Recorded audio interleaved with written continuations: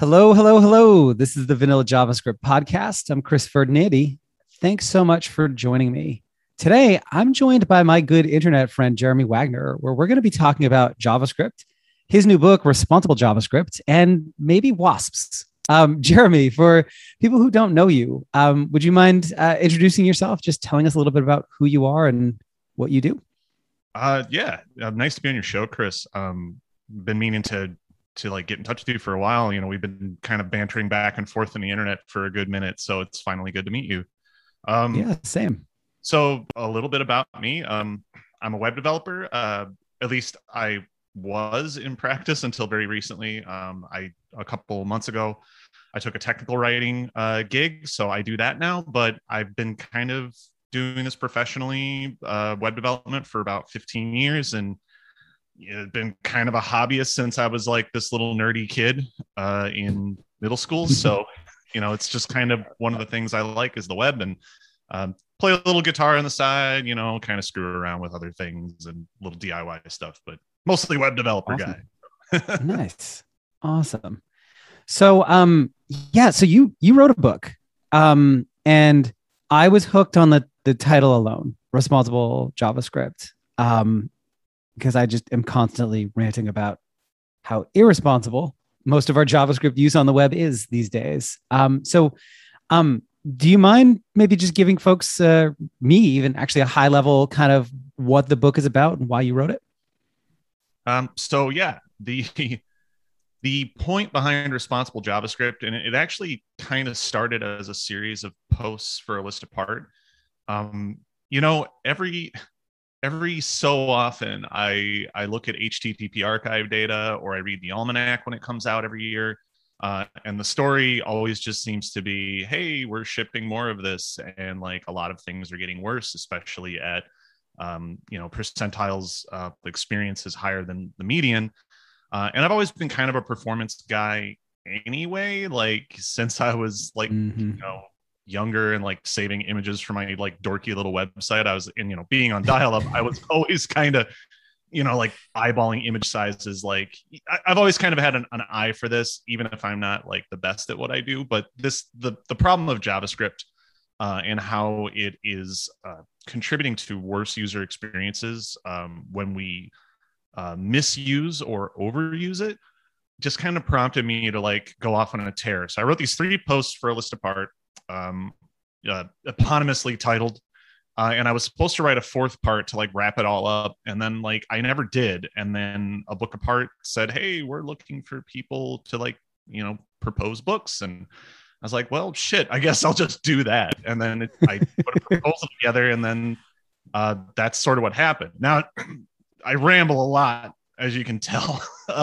So let me tell you what the book is about, because that's what you asked. The book is about, it's really like kind of a collection of observations and techniques. It's sort of part manifesto, but also part like practical advice of like patterns you can use to improve both loading and runtime performance. Things like managing your tool chains, although that's at a very high level because things really change a lot in the industry. So I didn't want to like peg myself to any one set of like build tools. Like I didn't want to like get too much into like Webpack or anything like that. Right. But and then Webpack version 4 comes out and ruins everything you wrote about in the book. Kind of, yeah. Like, or we're on version 5 now, and like every version that comes out, I'm like, okay, well, everything I knew was mostly wrong. But yeah, that's the book at a high level. A little bit about third-party JavaScript. I talk about what I call sustainable architectures, which is like kind of identifying what your app or your website does, and why it's important to pick either a server heavy architecture, or maybe like rely on client side rendering when it's appropriate, but discussing good defaults around that. But yeah, ramble finished, sorry. No, that's please. I want to learn more about this. I've had more students of mine than I can count now message me asking me if I've like heard about or seen your book yet. So I think there's a lot of interest around this, and it's really cool to hear you kind of talk about the performance angle of this, because that is why I got into vanilla JavaScript in the first place. I mean, also because I felt like a fraud who didn't know JavaScript and wanted to learn like how it worked under the hood. But I had read a series of articles from Dave Rupert on how he dropped jQuery and saw massive performance boosts in his stuff. And like that was it for me. I was just off to the races after that because I was a big web performance wonk before that. And that just really kind of sent me down this path. So yeah, I absolutely love that.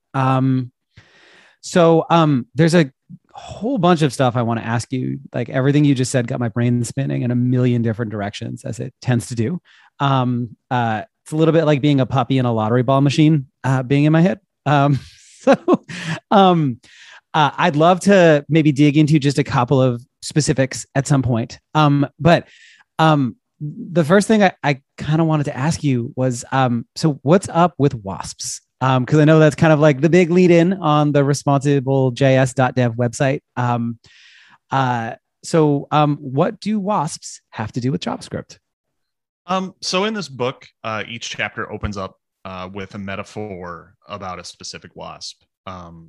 So the main metaphor that's kind of out there and is public is about this digger wasp, which is part of the genus Sphex. And there's behavior that's been observed, although recently this has been kind of, not recently, for a while, but recently like awareness around this has kind of changed.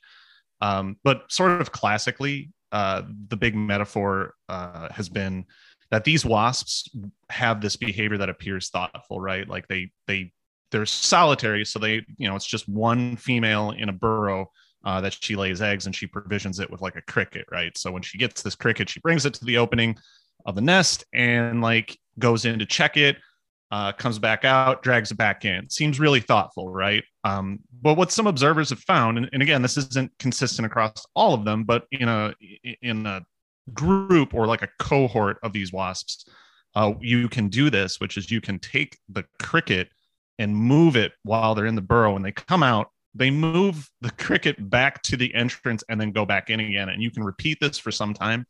That gives rise to this word coined called spexiousness, which describes that behavior, right? Like, oh, we're appearing to do thoughtful things, but really we're kind of just going through the motions. And I kind of feel like that applies a little bit to what we do, right? Like we have these sort of like patterns and like behaviors that we do. We're like, oh, we'll install these set of packages, use this boilerplate, like before. Sometimes we do this before we like stop and think like, hey, is this really an appropriate setup for a project? And I bring this up, and I know it's kind of a long tail because Pew Research has done a lot of research about internet connectivity across the United States, and a lot of polling around that. And so some relevant stats, I think, are in 2021, 24% of adults in the rural US say access to high-speed internet is a problem, right? And I live in Minnesota. I'm from Iowa. And if you've been to Wisconsin, and I don't know how you feel about Wisconsin, but if you've been there and you're in kind of like the sticks, it's really a problem. Like quality internet access is a problem. Like my wife and I went up to Two Harbors, Minnesota, up on Lake Superior to get away for a while. Earlier in the year, and just using the internet up there on your mobile phone was just painful. Like it was really, really painful. Like you could see the HTML like actually kind of like stream in. It was so slow. And so our use of JavaScript, I think, on our sphexious behaviors around it, I think have a real impact on people who are in situations like this. And I bring this up, and I'm front loading a bunch of stuff here. We depend on the internet for more than just buying shit, right? Like we always talk about web performance, sort of these terms like, oh, we drove conversions this much. And like, when we shaved a second of load time off, we made another $1 million for workers who won't get it. It's tempting to do that because that's like those big top line numbers always feel like big accomplishments. But what we forget is that the internet is used for all kinds of shit. It's used for, applying for government assistance. It's like for finding resources for crisis intervention. We shop for groceries on the internet. There's just a lot of things that we depend on it for. And JavaScript can facilitate those things, and it often does, but it can also kind of be a hindrance. So that's my big ramble. Well, and the thing you touched on too, like I whenever I mention the whole like we build on, you know, most of us who are building things for the web, or many of us who are building things for the web, often have really fast new devices. We have good internet connections. And you know, I mentioned that the folks who use our things aren't always like that. And one of the biggest pieces of pushback I get from a certain type of person is that, especially if you're talking about like e-commerce or something like that, is that the well, the people who have money to spend on my product, they have fast internet, they have good devices. And that's not always true. There are plenty of people who choose to live in more rural areas and find that the internet connection out there is absolute garbage. It's not just people in like developing regions of the world or like outside the US that have crap internet. In fact, a lot of places outside the world have better just general internet connectivity than we do here. And it's, it's good to hear kind of an example from you of how like, even just kind of like, going on vacation somewhere, going to, get away for a little bit. Like you found yourself in like a situation where, you couldn't do some of the things you wanted to do, or it was difficult because of just like modern infrastructure. And that's not even accounting for the fact that like bad weather can really screw up internet in this country. You get a storm and you have to rely on your phone. Like that's it. Yeah. Oh, and you know just how famously great our infrastructure is. It's pristine because we've invested so much in it here. I know, right? But like that sarcasm mind. Just for anybody outside the US listening. We don't invest in our infrastructure much. We don't.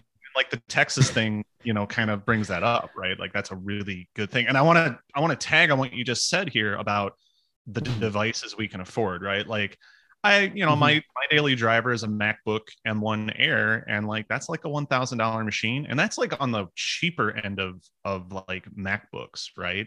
But that's still a lot of money, right? Like $1,000 to like somebody who is like hand to mouth in it with like 2 or 3 part-time jobs is like that's a huge expense. And like so of course you could expect people who might be the most likely to rely on the internet to apply for assistance or like really just like navigate through life, who can't afford these devices. They're going to pick a device that's like might be a used device, or it might be a cheaper sort of feature phone. And this is where we see like increased mobile only browsing, right? Because a lot of times these folks don't have like laptops or desktops. They have their phone, and that's their device. Right. And there are people who like students might be doing their schooling through either a provided iPad or whatever device that they just have, right? Like maybe their school district can't afford to like get a fleet of these devices to like loan out.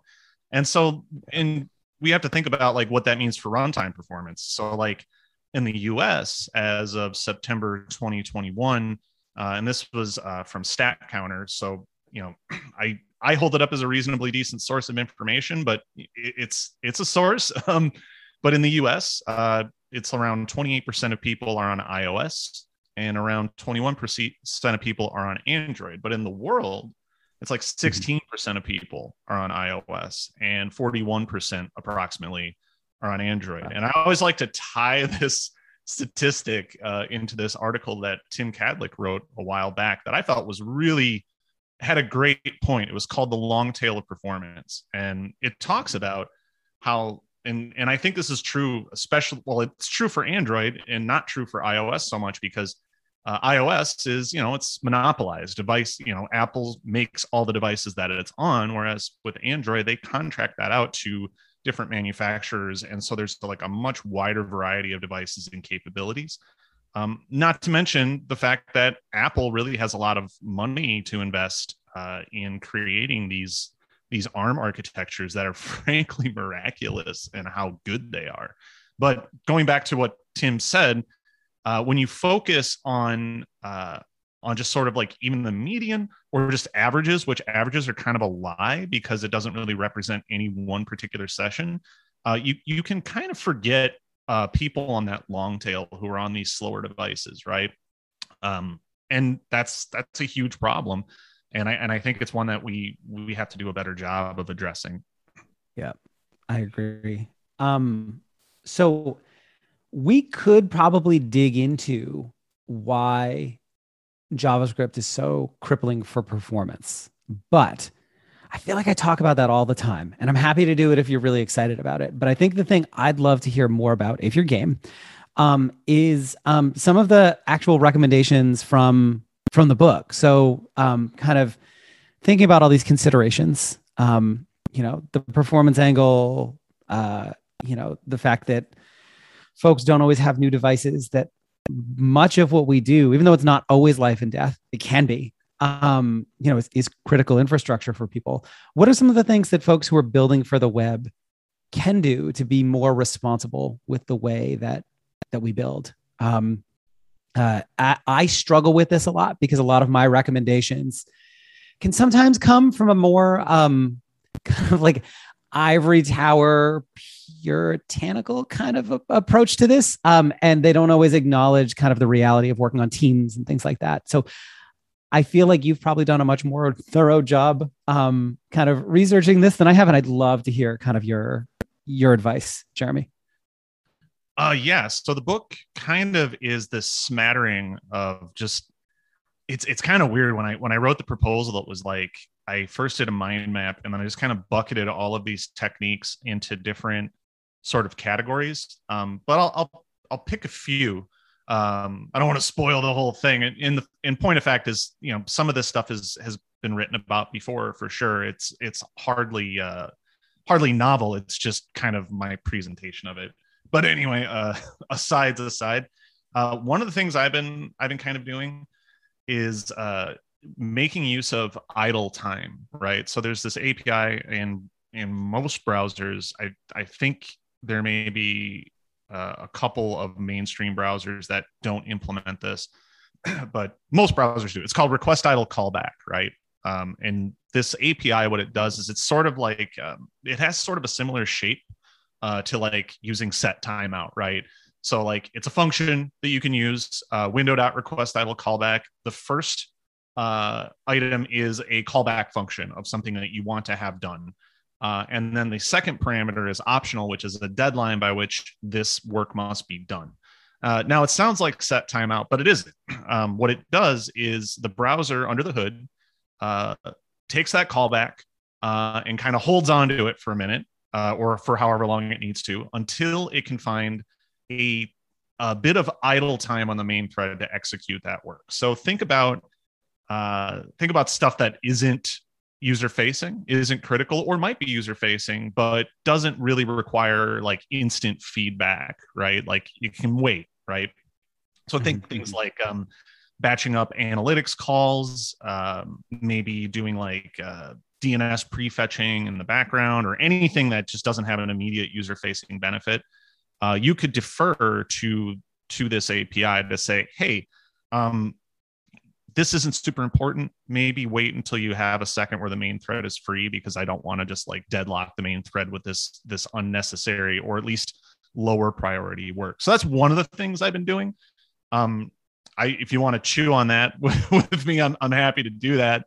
But I have like a whole list, so I don't know how you want to work it. Well, so just before we move on, just for benefit of my audience has a lot of beginner folks in it. And so one of the things that I think it's not necessarily unique to JavaScript, but that makes performance kind of sometimes an interesting thing is the like single threaded nature of it. So for folks who aren't necessarily familiar with that, do you mind unpacking that for just a little bit? So like, what is the benefit of the request idle callback API, or why is it so important in a runtime environment like JavaScript? So like you said, JavaScript, well, technically JavaScript isn't single threaded, but unless you explicitly take advantage of things like web workers or like worklets for things like audio or like image processing and that type of thing, everything you do is on the main thread, and the main thread is the only thread where the page does its work, at least by default, leaving workers aside. Right. So the reason why request idle callback makes sense is because if you have a ton of work that's occurring in the main thread, then the main thread becomes sort of like bogged down, like if you've been scrolling like on your phone and like the scrolling seems like kind of jittery or jumpy, or like you click on a button and like the button doesn't do what the button says it's going to do for like a second or maybe two, you're the victim of a clogged main thread, right? It's all of this work that is occurring and no new work can get done until that work has been cleared out, right? It's sort of first in, first out. So request idle callback is a way of managing non-critical work, so that the more crucial stuff has more room to breathe. And it is a tricky API to use. Phil Walton, he wrote this article, and I cover this kind of with my own spin, but he wrote a fantastic article called Idle Till Urgent. And it's this pattern where you can delegate something to request idle callback. But if a situation comes up where that callback needs to run immediately, you can cancel the idle callback and just run the callback immediately. There's some pretty interesting ways of using this API that can, in my opinion, can really help, like seriously help with runtime performance if we use it correctly. And now, beyond just the main thread piece, these performance issues also pop up because JavaScript is primarily a synchronous language, although we're starting to see more and more kind of asynchronous stuff pop up. But that's part of it too, right? In that once an action is run, other things can't happen until that action completes unless you use something like the request idle callback API to tell it to behave differently. Is that the kind of the idea? Yeah, it kind of, I don't want to say this incorrectly, but it is a sort of asynchronicity. Right. Everything in the callback when it runs, will occupy its time and run in the order that right. But you're deferring. You're saying don't hold up this other stuff for this thing. Right. Is that the idea? Like, yeah. Exactly. That's the whole. You can tell I'm self-taught because I use really official language, like no and stuff. No, same thing, right? So like I don't have this might surprise your listeners. I don't have training in computer science. I'm a designer by training, and turned out that really wasn't fun for me. So I just sort of ended up doing this because I was already kind of a hobbyist on it anyway. But yeah, that's again, awesome. I'm getting on the sides of the sides, but yes, that's kind of the point of the API. Awesome. No, thank you. This is just me. Like, I know one of the things I found is like, I've been working on this so long that there's a lot of things that I just kind of take for granted now that I know a lot of times my students, the people who listen to my shows, don't always like if they haven't been exposed to it. I just want to make sure that kind of we lay that foundational, like, here's why this is a problem or why you need this thing. So Absolutely. You mentioned you had a whole list of things. I'd love to hear about some more of them. So one of the things I've been trying to kind of work on, and I do talk about in the book and show an example, is anticipating interactions, right? So we kind of know a little bit. I mean, I don't want to assume anything about your listeners, but it's part of code splitting. And code splitting, a quick recap, is this idea that if you have part of your application logic that doesn't need to be loaded at startup, so you have like this big old like 1 megabyte bundle of stuff, there's probably a good chance that a lot of that is unused during startup and only gets queued up or gets used when, like, say, somebody clicks on a button or some interaction that occurs well after startup, right? And so we use a thing called a dynamic import, and bundlers recognize this, and it will split that off of your main application logic and load it on demand. Great, right? So you're improving startup performance and sending less JavaScript during startup, and that reduces like parsing and compilation and all that stuff that ties up the main thread. Cool. Problem is that when you load JavaScript on demand, kind of what happens is when, say, like you have a button, right? Like an add to cart button, and some JavaScript runs when you click it to add the thing to the cart. Well, if you've used code splitting to split that interaction off and the user clicks and then the dynamic import occurs, the network has to go out, get that chunk of JavaScript, parse, evaluate it, do all this stuff at runtime.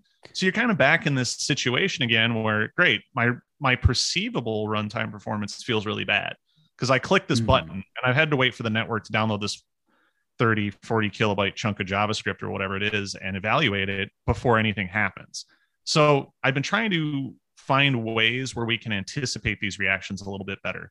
For click interactions, it's a little bit trickier, right? Like you could try things like hovering and like that works. But what if you don't have like a device that has like a fine pointer, right? Like a mouse, right? You're using a coarse pointer, like a touch input. That's a little bit trickier, but there are opportunities where we can do this. So the example I use in the book is like contact form validation, or you could really apply this to any kind of validation. And I feel like as purists, sometimes we say a lot of things like use HTML, just use HTML for this type of stuff. And it's like, yeah, you should, right? Because that could provide a really good baseline interaction. Like if you have a required attribute, or like if you use type equals email, that type of thing, all that stuff is great. Problem is a lot of that stuff isn't very stylable. And you are inevitably going to run into a situation, especially in a job, where somebody's going to want that validation and that messaging to match their branding, right? Like we need this to look a certain way. So the anticipated interaction I've used for the contact form example is, yes, we have some JavaScript that validates this form before it's submitted and like creates some pretty validation that matches your aesthetic or what you want.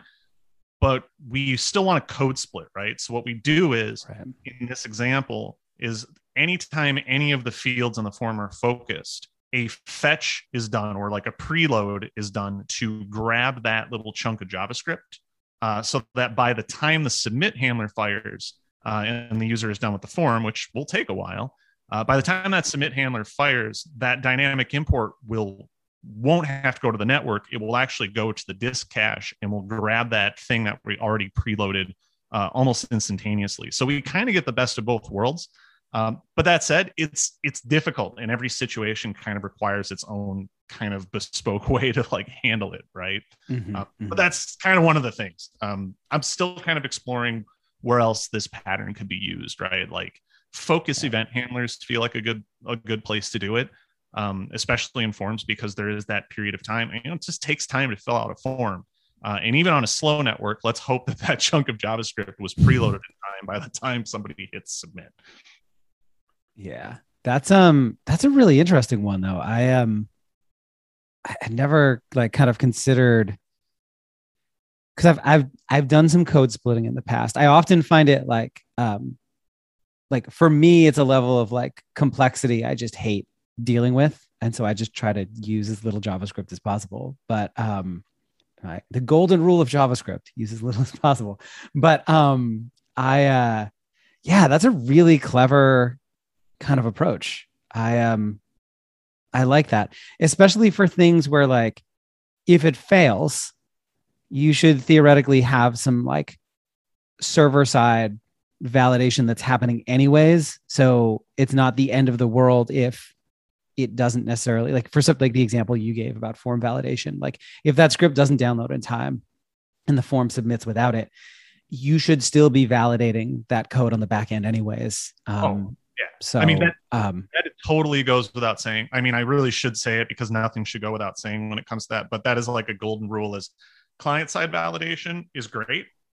And it can kind of grease the wheels a little bit, but definitely always validate your inputs on and so I think what I'm trying to say is this feels like a really nice, like it's a great progressive enhancement. If for some reason like that file doesn't download, parse, and like start running before the user hits submit, it's maybe a slightly less awesome user experience, but it's not, or it shouldn't be breaking anything because you still kind of have those fallbacks in place. Right. So it just really seems like a perfect use case. It feels good. And on top of that, kind of the fallback in the example I use doesn't even go to the server. So the HTML that ships from the server for the contact form has stuff on it, like required attributes. Right. So you've got like HTML validation built in. Right. But then when that form run, like when that contact validation, the form validation script runs, it strips those attributes off of those form elements so that it can do its custom validation. Cool. The fallback is just whatever ships in HTML. So there's like fallback, because then on top of that, you're also like validating on the server. It feels redundant, but that kind of resiliency is kind of what guarantees that you get some minimally viable like experience, I think. And that to me is what progressive enhancement is all about. For sure. Yeah, and just kind of the idea of building more. The phrase or the word resilient like really resonates with me. I'm a big fan of building resilient experiences that continue to function even when like things go wrong, because things always go wrong.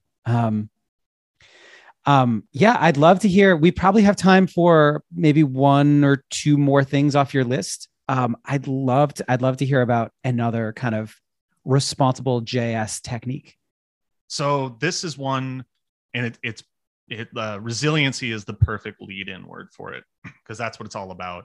In fact, I think one of the subheadings in the book is resiliency. Thy name is service worker, and I love service worker. I'm actually right now working on documentation for Workbox, which is a Google it's a Google open source project that abstracts service worker, and it's really slick. But in the book, I discuss how to do this without Workbox, so it's very like bare metal. Although Workbox really makes this a lot easier without a lot of overhead. So it's this idea of streaming service workers. And earlier this year, I put out an article called "Now That's What I Call Service Worker" that talks about this in depth.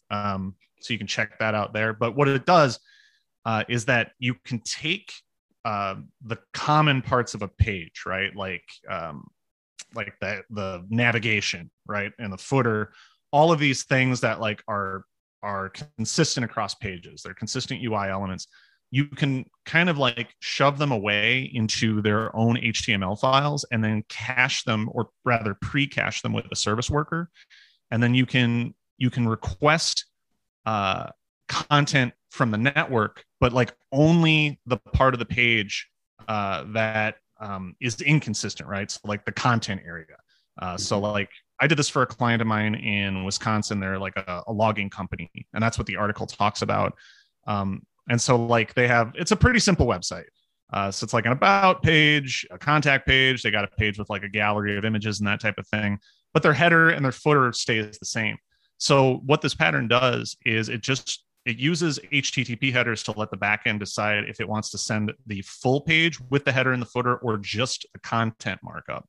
So when the service worker is installed, what happens is that when navigation requests happen, and to let your users know what that is, a navigation request is any request for an HTML document. So when a navigation request happens, it just gets that content partial, but then it stitches it together with this pre-cached header and footer markup. And what we found was, and this was in our field data, so this wasn't like just synthetic testing that revealed this. What we found is a significant decrease in both first contentful paint and largest contentful paint. And it also has this effect of immediate loading. Like it almost has a single page application type performance improvement when we did this. Now, that said, this technique, I would describe it as kind of aspirational because it's hard to scale up. And the reason why is because that pre-cached header markup, for example, has a navigation menu in it. And so you'd have to do things like you'd have to put in some inline JavaScript to say, like, on this page, the title tag should say this, and this navigation item should have an on state, right? Fine for a small website with like 4 or 5 pages where this works. It gets more difficult. But I know that there are some larger companies out there that are testing this approach and seeing if it's viable for them. I think with the right abstractions, it could really be a sustainable pattern that gets us that sort of single page application like performance. Although it does have downsides. When I was in Two Harbors with my wife, I wanted to test this while I was on my mobile phone. What I found is that, perceptually that header was appearing instantly because it was in the pre-cache, right? But then like that network content still took a while to stream. So like it kind of created the impression it was still slow, but in a different way, if that makes any sense. Yeah, no, for sure. You're at least getting the framework ahead of time, even if the core content isn't, or the shell, I guess is what they used to call it. The application shell is technically a single page application, kind of term. But Yeah. but yeah, basically that's the kind of same idea. Yeah. So I mean, service workers are just so amazing. I It's a I get single page app like performance out of my, I hate the phrase multi-page app because it's really just like a normal website, but I get SPA like performance out of my MPAs on a regular basis, just with like aggressive service worker caching. And yeah, it's kind of bonkers what they can do. I have a I have a confession to make, and I have not played with edge workers yet, and I just it's there, and I know that that's going to be like a great additive enhancement, like with the service worker, but like that's still one of those things where I'm like, I got to get to that someday because it is relevant and it would be good, but like I don't know, I just feel like it's good to just put out there like there's a lot of shit I don't know. Yeah. Well, But I mean, the list of things to learn is endless. So you gotta pick and choose. pretty, Um, you know. Um, Jeremy, if there was one last thing that you would want to share, or one last little like tip or trick or kind of thing, what would it be? um you know, rather than get specific, I think I'd like to get more general, and it Excellent. might border philosophical. Um, please, please evaluate your framework choices for runtime performance. Uh, you know, I often poke at React, and the fact is I think React has introduced some conventions that are really awesome. Like I really like JSX as a templating language. I think it's really expressive and powerful. Um, I I really think, and like just in general, React's API has introduced a lot of conveniences and innovative ways to kind of do work on the web. But its runtime performance is really kind of onerous on slower devices for even simple interactions. And I think you know about this article I wrote a year ago for CSS Tricks where I compared, and it was for a simple interaction. It was like a mobile navigation menu toggle, right? But it was a simple interaction I profiled using React, a native event listener, like just a regular like click event listener with minimal code, and Preact, which is, if your readers aren't familiar with Preact, it's sort of this super duper optimized API compatible version of React. And I pretty much use it exclusively over React. And not just because it's like 3 kilobytes over the wire or whatever it is, G-zipped. So ridiculous. It's So ridiculous, small. right? It's hyper optimized, but it's not just hyper optimized for size. It is for runtime performance too. In a lot of cases, it was beating out React in this simple interaction a few times over, like by like an order of magnitude in some cases. And I got a little criticism for that article because it was like, well, you're just, of course, like you're just profiling this really simple interaction. And of course, a native event listener is going to be faster. And it's like, yeah, you know, we have to accept a certain amount of overhead if we're going to use an abstraction. But the point is that when a number of these interactions start to pile up, your choice of framework can be what, you know, can be the difference between a usable experience and an unusable experience. So please, like, get in the performance panel, get a shitty old Android phone, and like connect it to Chrome DevTools and do some profiling, like kind of like build out some like examples of like basic interactions and see which one works for you. Because that's going to really make a big difference to your users in the long run. It's difficult. It's not a simple, easy answer, but it's worth the work. And I would like to see more people do that.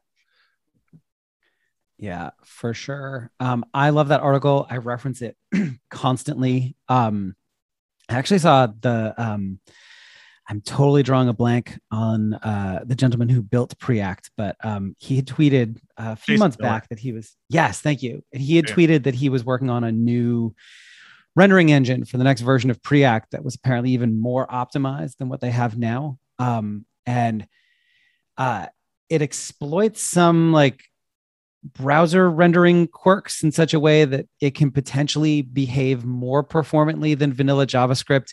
Not like in the absolute sense, because, you know, like abstractions always add a little bit of latency, but like basically to get that same level of performance, you'd have to write your just plain old browser native JavaScript in a way that like a real human typically wouldn't, because it would be unreadable and kind of a hot mess. Right. And so I haven't seen any actual kind of like tests showing this yet, but I would be really interested to see what, you know, what comes out of that. Yeah. Have you had a chance to play around with Petite View at all? Or have you heard of this? Evan Yu's new like small subset of view intended for just progressive enhancement kind of stuff.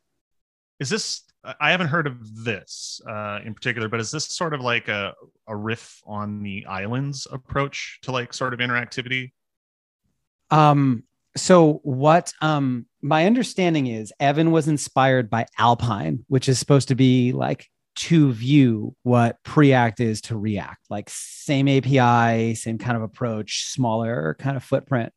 And Evan, you apparently decided he liked the idea enough that he was going to, build something himself that did the same kind of thing. And so his version is, I think, 5.5 kilobytes, same kind of core API as Vue, but sheds some of the niceties, and is really intended for more of like rather than building like a whole like massive single page app kind of thing. It's really intended for like progressively enhanced interactivity. So maybe you have like an e-commerce site with like filter products by criteria, or browse albums by, or whatever kind of thing. I'm always intrigued by these lighter weight versions of bigger tools, and how they actually work. I think the thing that's most intriguing for me about Preact is it's not just smaller, because you can build tools that are smaller but not necessarily more performant in terms of render. And I know because I have done that.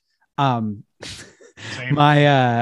built this thing called Reef to kind of learn how state-based UI works under the hood, and I really like the experience of working with it, but it's not necessarily like the render performance isn't as good as some other DOM diffing engines are. And so I'm just kind of always curious about this sort of thing. I like the idea of these sort of smaller API compatible alternatives, because going back to Jason, he seems like a guy that like would have really done extremely well in embedded systems computing, where those constraints are like really like minimal, and they're like, he just knows how to navigate that really well. And then he brings that to the web, and that's really cool. And Evan is bringing that to the web. And I am all for these in fact, if more frameworks were like this, I think I would be less openly critical of some of the things that have resulted from kind of like the more behemoth frameworks, right?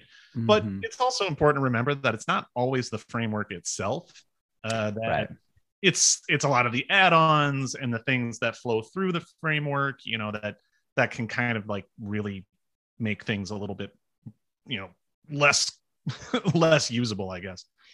Yeah.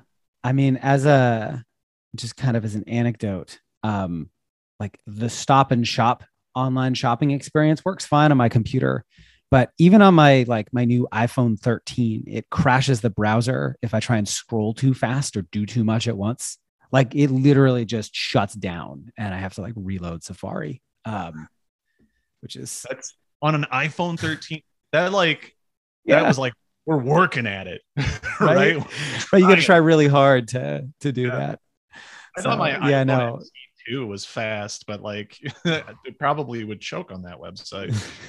So So to kind of bring this full circle, yes, I think being more mindful of your library choice is really good advice. I actually have I'm sorry, your advice actually kind of led me to a tangent question, which is, have you looked at all at any of kind of the emerging kind of compiler approaches where you're still using kind of a JavaScript based approach to building, but you run a thing ahead of time that then compiles that to mostly HTML with a little bit of like old school DOM manipulation-y kind of JavaScript? So I'm thinking specifically of things like Svelte, or more recently Astro. I've not played with Astro. I've played with Svelte. I like it. I think the semantics, and this is purely an opinion. This is not denigrating, anybody who works on Svelte, because anything that makes the web faster and like leads to a better development experience, I think is positive. Um, Mhm. Personally, for me, the syntax and the kind of semantics around it are not. It doesn't work for me. It doesn't lead to a high quality developer experience for me personally. But Yeah. like, I also don't really like nunchucks that much and that type of thing. So like, Yeah. I'm picky, right? This isn't a felt problem. This is a me No. problem.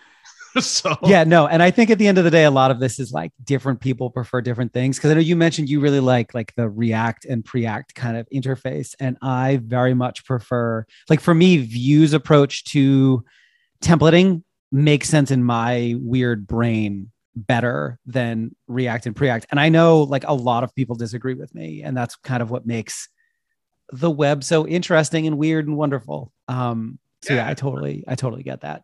I think the Um, reason that JSX is like worked for me is because it so much resembles PHP to me. And like at the end mhm. of the day, I am an old man in a lamp stack costume doing a young man's job, and so Right. it's Oh I'm man. trying to keep up. Well, and to be fair, so much of modern tooling is just reinventing PHP over and over again. So, And nothing wrong with that. oh man. Well, Jeremy, it was an absolute pleasure having you on the show. This is great. I learned a ton. You brought up some really interesting kind of new techniques, and like I had not heard of, for example, the request idle callback method before. So I'm going to link to all of. I was pulling up stuff as you were talking, so I'll make sure I link to all of this in the show notes. Including, kind of relevant articles. I have your CSS tricks article, Philip Walton's idle until urgent article pulled up. I'll drop those in the show notes as well. For anybody who wants to learn more about you, your book, where to get it, what it's all about, where can they go? So they can go to abookapart.com if they want to pick up the book. Would be Awesome. much obliged. But if you just kind of want to stalk me on the internet and look at what I'm writing or I'm up to, you can go to jeremy.codes. Although that is currently in the middle of a refresh, so there really hasn't been much, new content lately. But pretty soon there's going to be a pretty big refresh. I want to like kind of go big with it this time and have a good time with it. But yeah, that's where you can go. Oh, and you can find me on Twitter and GitHub as Malchata. That's spelled Malchata. And yeah, that's me. Awesome. I will make sure I link to all of that stuff in the notes for this episode. And Jeremy, thank you so much. This was awesome. I learned a ton. I really enjoyed chatting, and thank you so much.